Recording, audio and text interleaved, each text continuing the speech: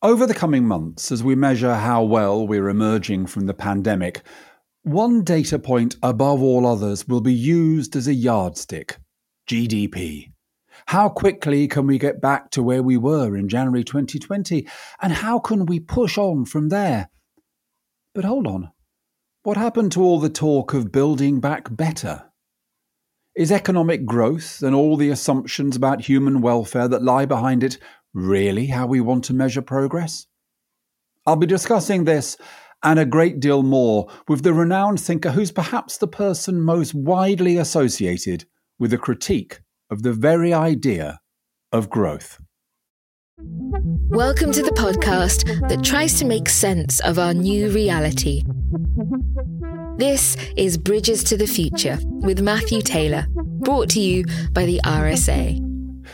Tim Jackson is the director of the Centre for the Understanding of Sustainable Prosperity. He's the author of the incredibly influential, multiple prize-winning book, Prosperity Without Growth, and he's just published a radical, wide-ranging and profound sequel, Post-Growth, Life After Capitalism. Hi, Tim. How are you? Very good, Matthew. It's good to be with you.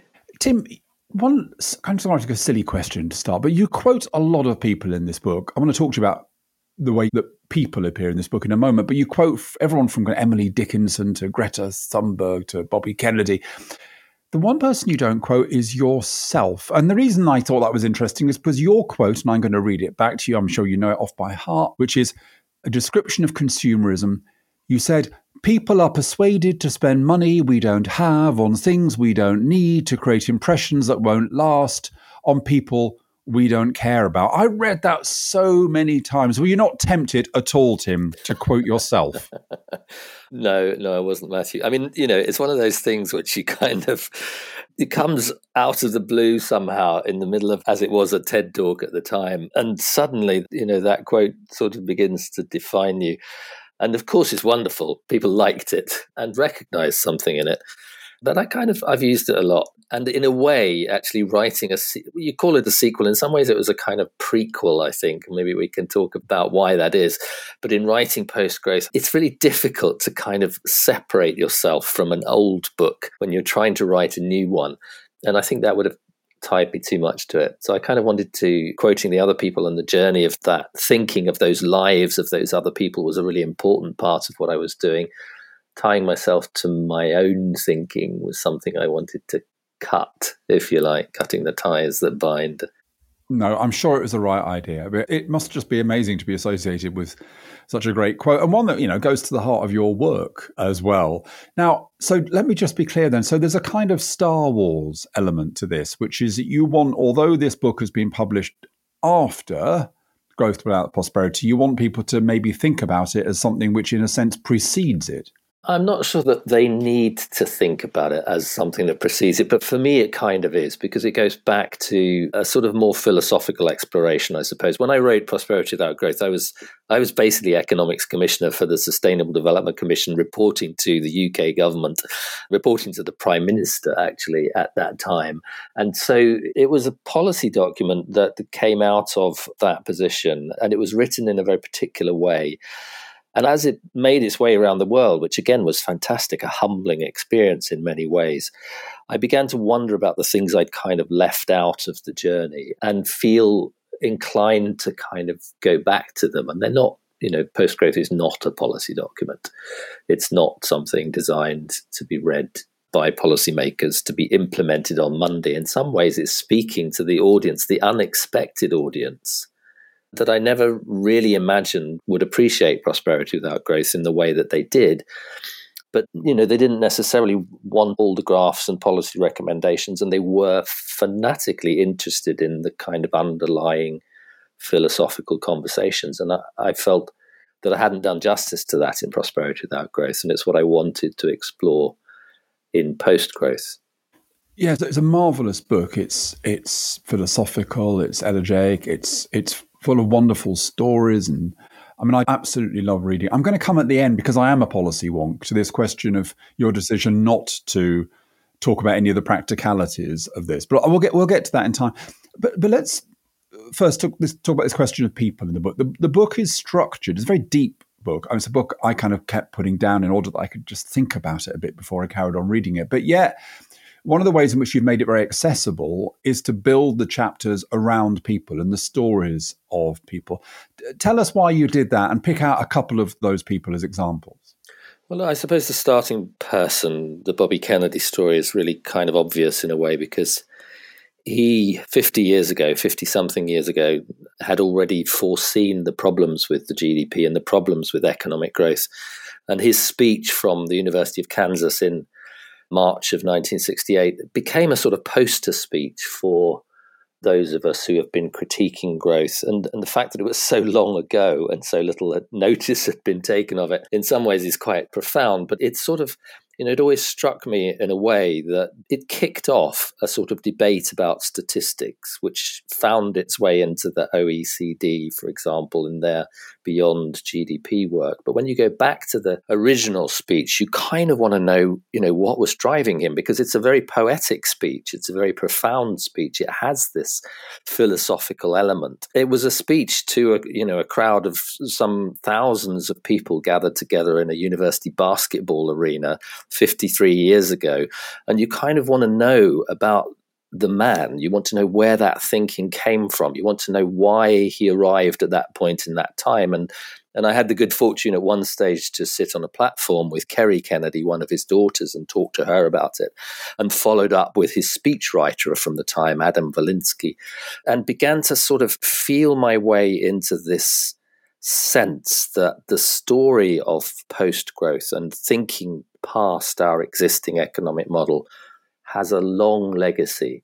And I wanted to explore that legacy. I wanted to make real, if you like, the sense of a line of thought that is countercultural, if that's the right way to describe it, because it challenges the culture of capitalism, the culture of growth, the culture of consumerism, and it has a very long pedigree.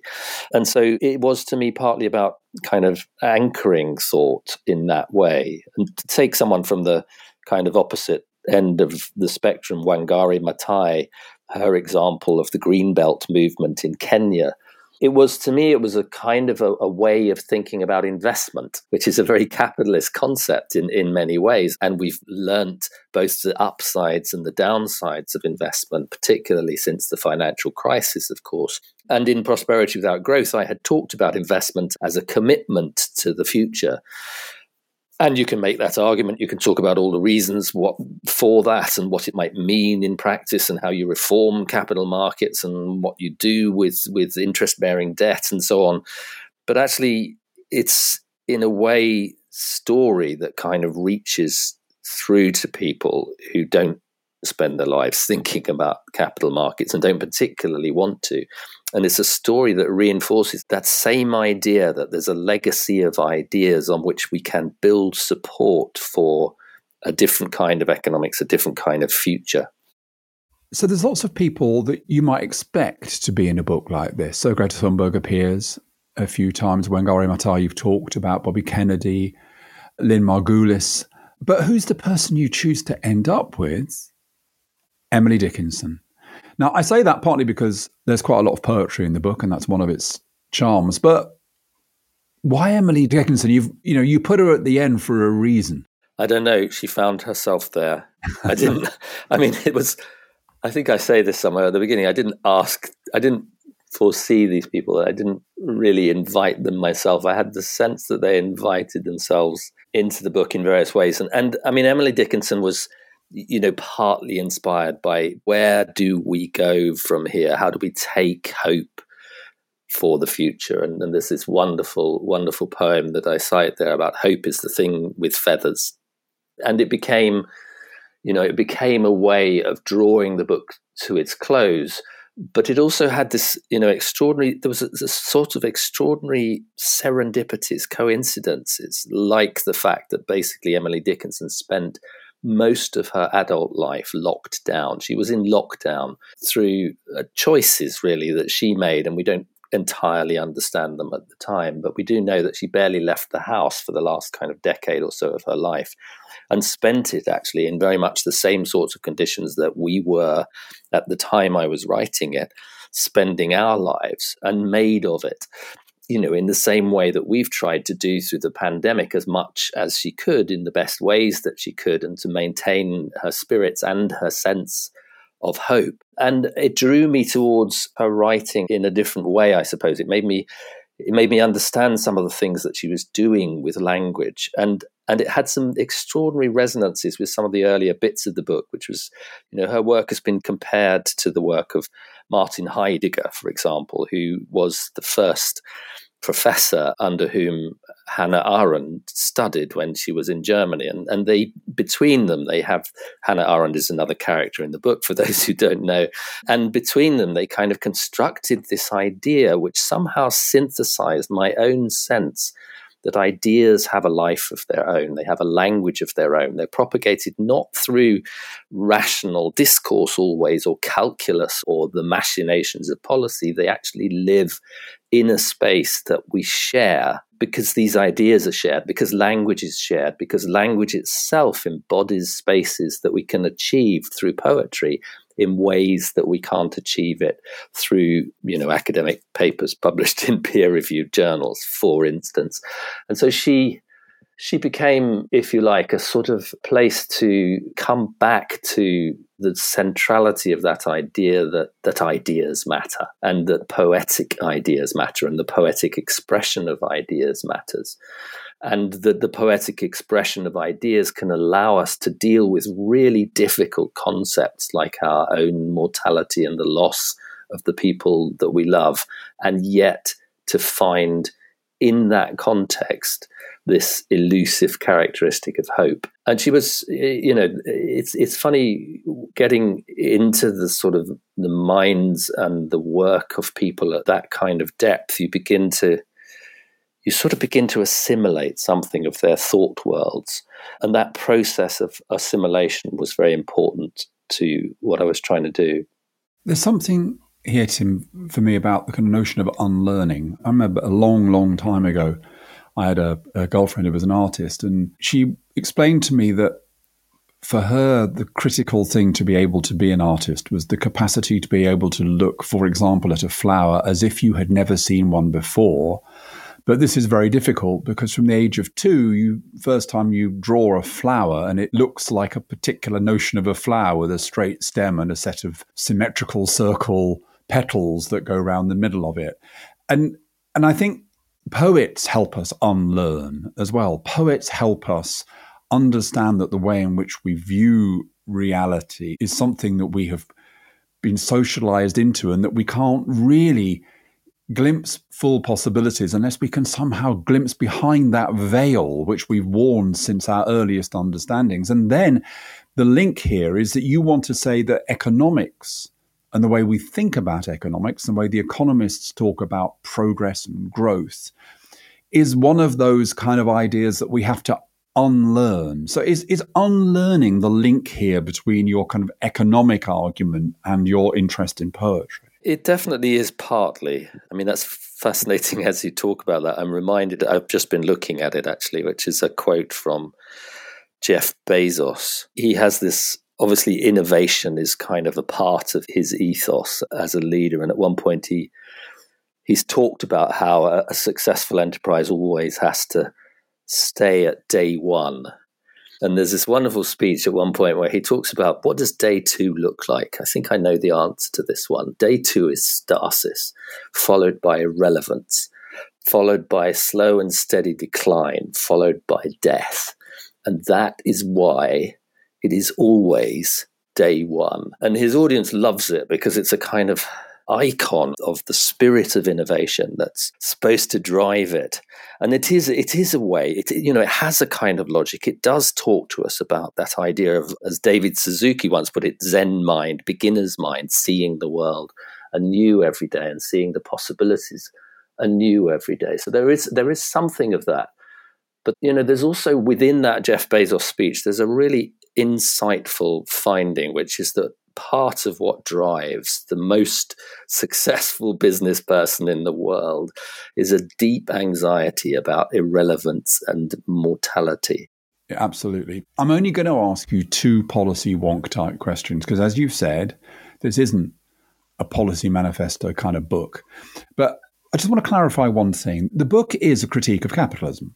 It's a critique of the fact that capitalism relies upon an energy which is unsustainable, and that it has to do things to us. It has to make us feel constantly anxious and unhappy and unfulfilled. And it plays into our need for distraction from fundamental truths like mortality. So it is a critique of capitalism, a very deep and thoughtful critique of capitalism. But you're not opposed to markets or shops or commerce, are you? You know, you talk about key workers at various points. You don't want a kind of state totalitarian system. So just help me understand. I know it is a bit of a wonky question, but can capitalism be tamed, do you think? What does survive in a capitalism which is not manic and unsustainable? Yeah, I'm not someone who is a kind of, let's overthrow everything, get rid of markets, take economics out of the curriculum person, because actually I feel that economics does have a job to do, and I feel that markets have a job to do. I am very critical of the way that capitalism has organized those markets, and particularly a particular criticism from me, and I think it's a very topical, very relevant one, is the way in which it has systematically immiserated sections of the working population. And it's particularly striking. It was, extraordinary in a way. We had a lesson, an object lesson in that the people whose lifestyles and livelihoods had been more and more precarious were precisely the people, it turned out, we needed more than ever during the pandemic. They were the people who really mattered, the people at the front line, the care workers, the delivery people, the cleaners, for goodness sake. Cleaning turned out to be a massively important thing to have in our society. And yet the people who did it, these were jobs that you didn't want to be consigned to. And when you look at that, actually, you find that there is within capitalism a mechanism, and it's a very peculiar one in some ways to focus on, and it's a very economic one to focus on, a mechanism which, aligned with a kind of process of profit maximization, makes it difficult to support those livelihoods within the structure of the markets and the economy that we have. And it's this idea of the continual pursuit of labor productivity. And basically, nurses are not that able to continually increase their labor productivity. It's about the value of nurses is the time they spend in caring for their patients. And so there's a set of activities. Care is one of them. Craft is another, perhaps creativity and the arts. There's a set of activities that are deeply enriching to our lives that capitalism just does not handle well. Capitalism is after the fast gain, the next technology, the big bubble that's going to inflate the value of stocks and shares, increase the efficiency with which we produce goods, and allow us to have more and more tomorrow. It's been very good at that game up to a certain point, but the casualties of that game are deeply profound and potentially tragic to our civilized society. And that, I think, is a really tough problem for capitalism to crack without having a long, hard look at itself. I'm not saying it's entirely unsolvable, and we've certainly had attempts to have responsible capitalism or shareholder capitalism or stakeholder capitalism, various ways of making that work better. And I think they failed. I honestly think that they've been more responsible for a kind of green and red washing of capitalism than they have of real change. And that we are now in a position where we have to take seriously the idea that we've invested in an economic model that is immiserating the most important people in our society. And we have to find a way to change that. And the pandemic was a kind of object lesson in that. So I'll come back to that right at the end, Tim, and I think I'm going to suggest that somehow it's definancializing capitalism, which is the step that we need to first take. But I want to address another really big theme in the book, and one which made me kind of cheer because it's an obsession of mine, and that's the notion of balance. So a lot of the book is around the search for balance in our lives. And I have my own kind of way of thinking about this. I think you do mention Mary Douglas at one point in the book, but I have a way of looking at this based on the work of Mary Douglas, the anthropologist, and some of her followers. And in that, it argues, and there's elements of, you can hear overtones of Freud here, but it also aligns with lots of other different theories which use the same kind of ideas. The idea is that there are basically three fundamental forms of human motivation. We're motivated by authority, hierarchy, strategy, rules, all of that kind of stuff. We do what we're told.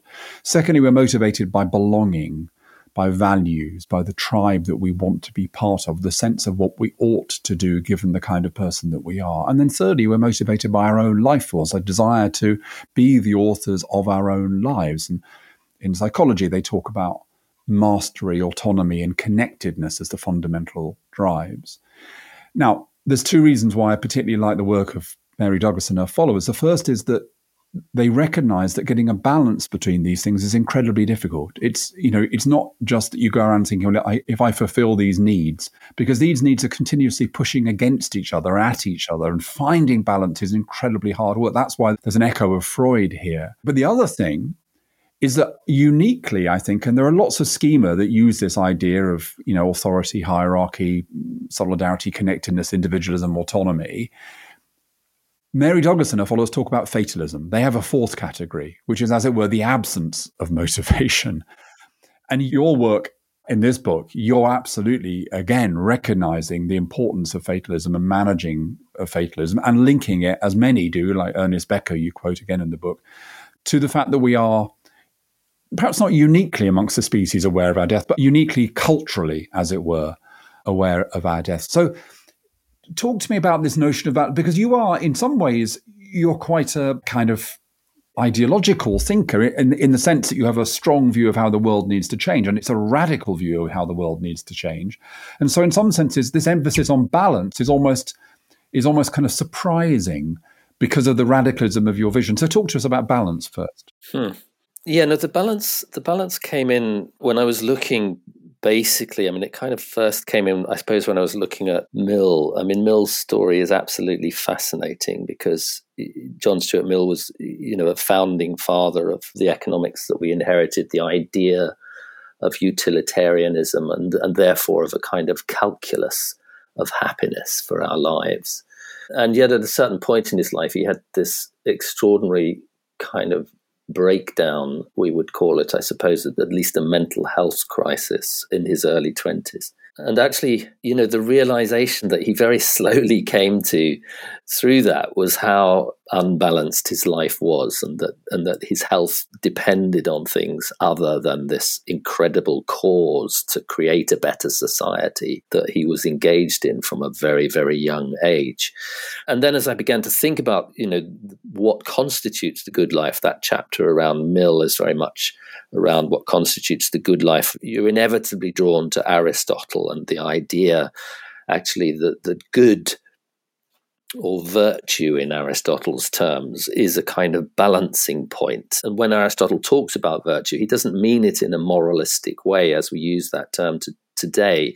He uses it in the sense of kind of virtuousness or virtuosity, if you like, rather than virtue itself. So, I use in the book, I talk about this kind of example of a knife. You don't necessarily need a very, very sharp knife in all circumstances. There's occasions when you're in the kitchen cutting carrots in which having an extraordinarily sharp knife is a bad thing. It's not good to have more and more of sharpness in those circumstances. It's actually a balance that is defined by the quality of where you are, the time that you're engaged in, the activity that you're engaged in. And this suddenly struck me, actually, that it's this idea of the good life as being something around balanced that is entirely overturned by the logic of capitalism and growth, because it does not recognize that point of balance. It makes it impossible to see when you are at that point of balance, and it's continually pushing you out of balance. One of the things that I talk about in the book is how that works in relation to food and the availability of food and the increase of overweight and obesity as medical problems in our society, and the sense, in fact, that the statistic from the World Health Organization that actually more people die today as a result of diseases caused by overnutrition than die from undernutrition. And it's an extraordinary indictment of a system that does not recognize balance. And that to me, became then a sort of theme, not just for thinking about physiological health, but actually thinking about the psychological and social and possibly even planetary conditions of the good life. So the book isn't clunky at all, and therefore I feel kind of slightly bad when I try to condense it into a kind of clunky hypothesis. But it seems to me that in a sense what you're arguing, the argument you build up beautifully layer by layer in this book, is that being alive as a human being is a pretty difficult and challenging project, but one that can, if we do it right, be joyful and amazing in this brief time that we have on Earth. That two of the things that make it really difficult is the first is this balance, that we don't seem to have a kind of natural spirit level within ourselves. We have to find it. We have to earn it. We have to deal with the dilemmas. We have to control our appetites, particularly in the modern world. So the first is the difficulty of finding balance. And the second is the difficulty of coping with our mortality. And that in a sense, your argument is, as you've just put it, that capitalism understands, we talk about capitalism personifying it here, but marketers, advertisers, understand that we are trying to cope with the achievement of balance and our awareness of our mortality. And they enable us through the kind of mania of consumerism and acquisitiveness to believe that we can somehow escape this, rather than trying to find a way of living with it, as Freud put it once, replacing hysterical neurosis with everyday melancholy. So fatalism, I'm fascinated by fatalism. I talked earlier about it. I, too, am a great fan of Ernest Becker's book, The Denial of Death, a really important book, I think made all the more poignant by the fact that he finished it just as he was dying himself. I think that the decline of religion in societies like ours, one of the biggest problems about the decline of religion is where we took our fatalism. On the one hand, it kind of allowed us to recognize how small and tiny we were in the face of the deity. But on the other, it kind of said, and don't worry, all of this will be over and something better will come along. And we've lost that now. We've lost those ways of dealing with our mortality, and it becomes almost unbearable. And I think you want to argue that we've got to find a way of living with our mortality if we're going to resist the manic appeal of consumer capitalism. I think that's right. I mean, this is one of those places where Post-Growth is a prequel, because some years ago I'd written about a concept called theodicy, which is a kind of justification of the ways of God.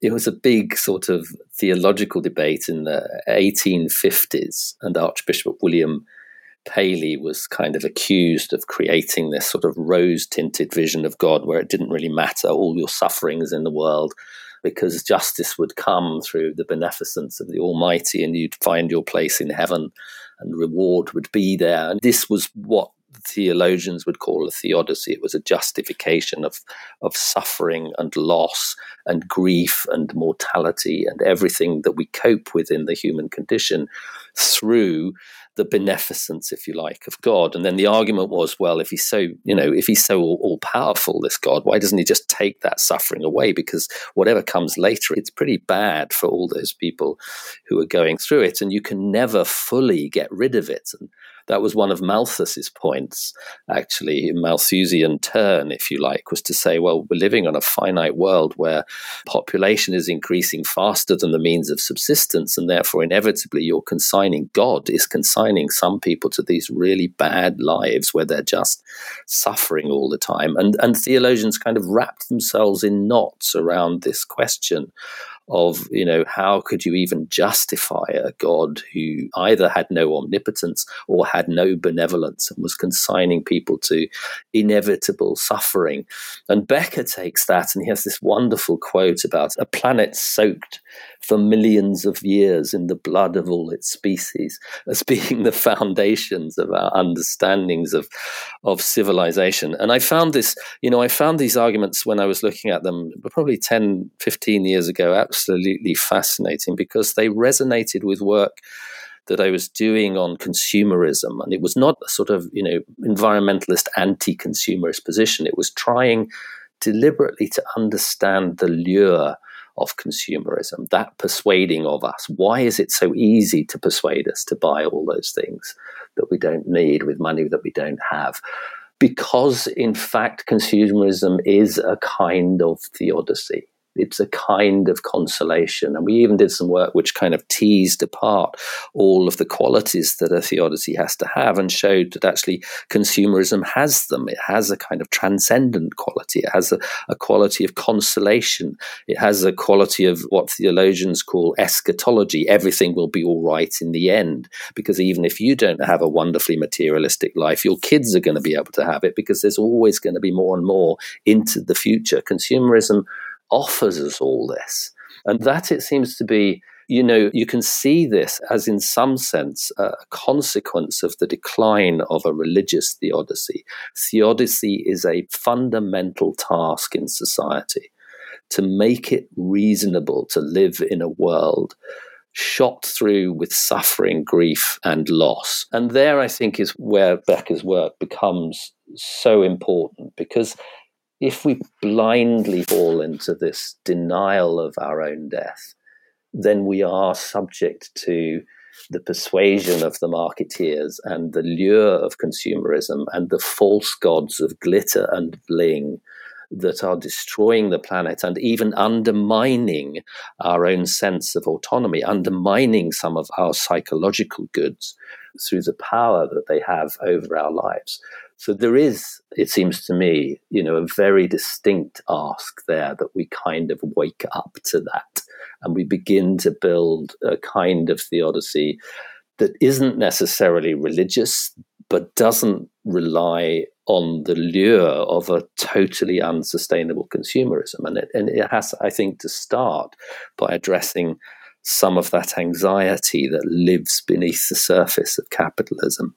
So last question, Tim, I'm going to ask you to signpost us to some more policy-oriented work before we absolutely finish. But one last question before we do that, which is, you're of a certain age, just kind of around the same age as me, that you resist the vanity of having your own quote, but you can't quite resist the vanity of having a rather fetching photograph of yourself in a leather jacket on the back page, looking 10 years younger than you are.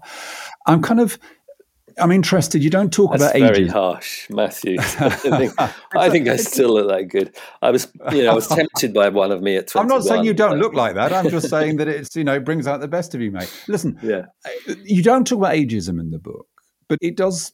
I would suggest that one thing we need to do as part of a kind of project of trying to resist the mania that you describe is also to tackle ageism, because I think that while some people become even more materialistic and consumeristic in old age, which I think just looks completely kind of ridiculous and crazy, I think most of us, as we get older, become less interested in shopping and less interested in a narrowly acquisitive account, less interested, more interested in friends and family, less interested in our own personal success and aggrandizement. So Plato made this argument, about lust, and about, there's one of his characters, talked about the enormous liberation of being old because he no longer had to suffer being pulled at by the wild horses of lust.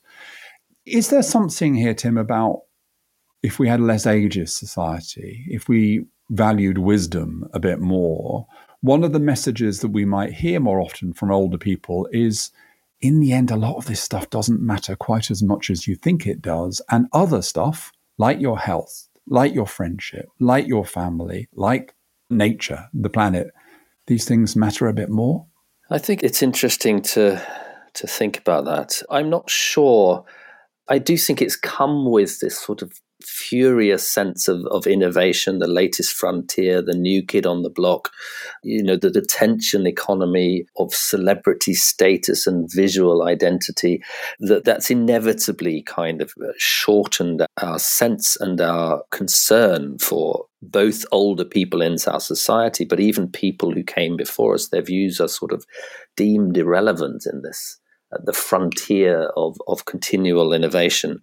And so I do think, maybe that is a way of bringing back a conversation about rootedness and about inheritance and about the wisdom of age. But I wouldn't I guess I wouldn't want to just think that's what I'm saying, or that that's just what I'm doing. Yes, I'm an older person. I'm thinking about my legacy. I'm writing these things down. I'm not going to admit to not being pulled by the horses of lust anymore. And therefore, I definitely want a reasonably good looking photograph of myself inside the book cover, even though, to be, just all cards on the table, it was the publisher who suggested that to me. But I did spend an inordinate I think he protested too much. Maybe, because it was really anxiety inducing, I have to say, as is the sort of whole culture of, how you present yourself during a lockdown. I think it's incredibly insightful. But what I was going to say is I don't want to leave the impression that that's all that I'm saying, because I think I'm saying something for younger people that's much more important than that actually the energy of youth, the drive of youth, the insight of youth, the vision of youth actually is being subjugated to a false promise and a false dream. It's standing in the way of its own realization. And that's one of the things that we haven't talked about really today, but this concept of flow, which I introduce, a psychological concept of flow, this ability to be involved in a task in which you are intrinsically motivated to the point at which actually you, the task, and the world become one, is something that I would want every kid to know about, to have experienced by the time they reach adolescent, and to be competent in their entire lives. Because actually this, to me, is the kind of energy of the world. It's not a continual innovation necessarily. It's a process of embedding ourselves in something which gives us longevity at the same time as it's instantaneously an incredibly fulfilling place to be and experience. It contributes to the world at the same time as making that anxiety around the self less relevant to us. It's almost, you lose that anxiety in the moments where you achieve flow, and yet you're actually at that point more fully in the world than you have ever been when you're worrying about what you look like on your selfies. And I guess that in a way, it's a sort of a project I've found I'm struggling, and I struggled in the book for a way to sort of characterize it with an ism, but it's a sort of a belief that the potential of human beings is being undermined by capitalism, and that there's a kind of new humanism or something along those lines waiting in the wings, which actually will be what we need, because it's a bigger, better, more honest promise for people's fulfillment than anything that consumerism can offer. What a wonderful way to end our conversation, Tim. I can strongly recommend Post-Growth: Life After Capitalism. It's a wonderful read, full of memorable ideas and portraits. I'm not going to ask you about the practical policy side of all this, because that's not what the book's about. What I am going to ask you, though, is for people who've listened to this and said, okay, I want to jump on the post-growth wagon, but how do we do it? Tell them about your centre, or tell them where they should go if they want to start thinking about some of the practical questions about how we might move to a post-growth economy.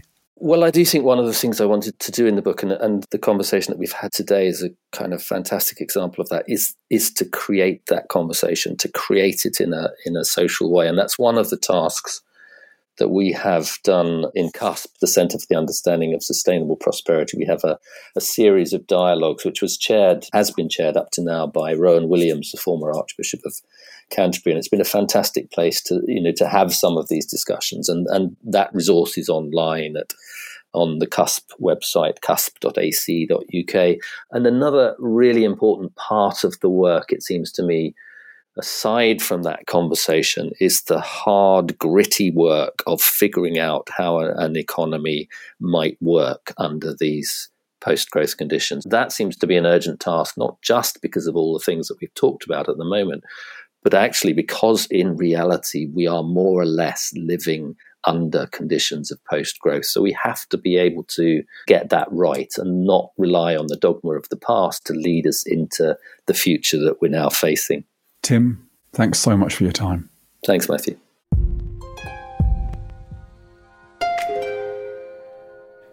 That's it for this episode of Bridges to the Future. We'll be back soon with more insights and analysis. But if you've enjoyed this conversation, I'd be so grateful if you could rate and review it in your podcast app. But for now, thanks from me, Matthew Taylor. This was a Tempo and Talker production for the RSA. We are the RSA. We enable the game changers of today to shift systems, challenge norms, and create impact where it's needed most. Visit thersa.org/approach to find out how. And let's make change happen.